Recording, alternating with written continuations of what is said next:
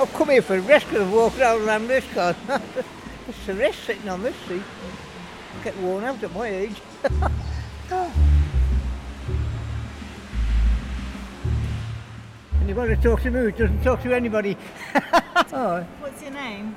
Ron? Do you come here every day? No, once a week.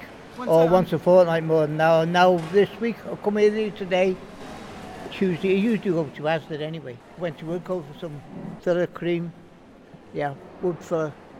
I do a lot of modelling, so I've got to buy a lot of stuff.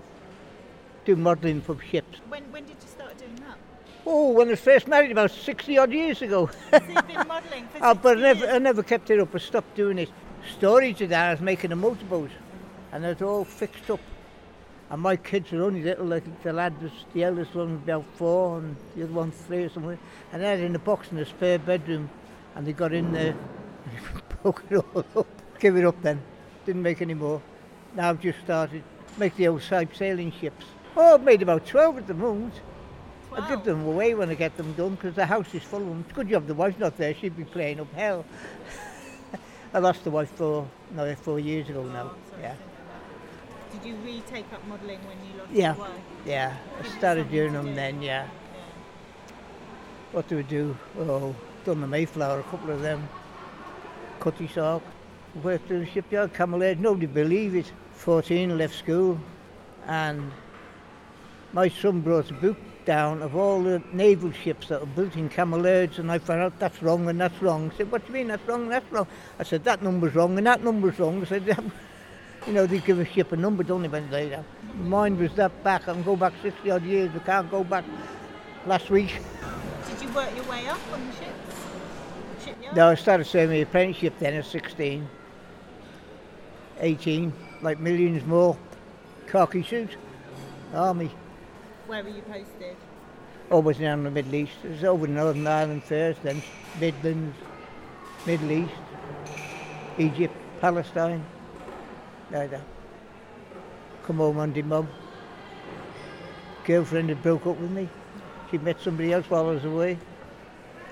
Heartbroken. Like hell. I just thought I'd been robbed of something. You know, that's how I felt. Annoyed more than broken-hearted. How long after you came back did you meet your wife? About 4 or 5 months of being home, and I met the wife, yeah. She was only 16 when I met her. Good Lord. Oh, how old are you? 21.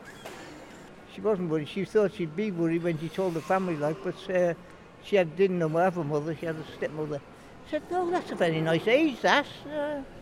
Yeah, but I didn't look 21. I looked about 18, 19. But I can say that. I always look young. Terrible, isn't it?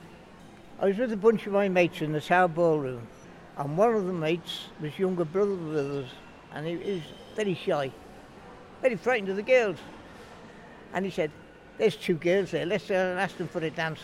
And I just said, well, he said, but come on, which one are you having? Look at the cattle market, didn't it? And there was 2 there, one was tall and the other with dark hair, and the other one was a bit shorter with the fair hair.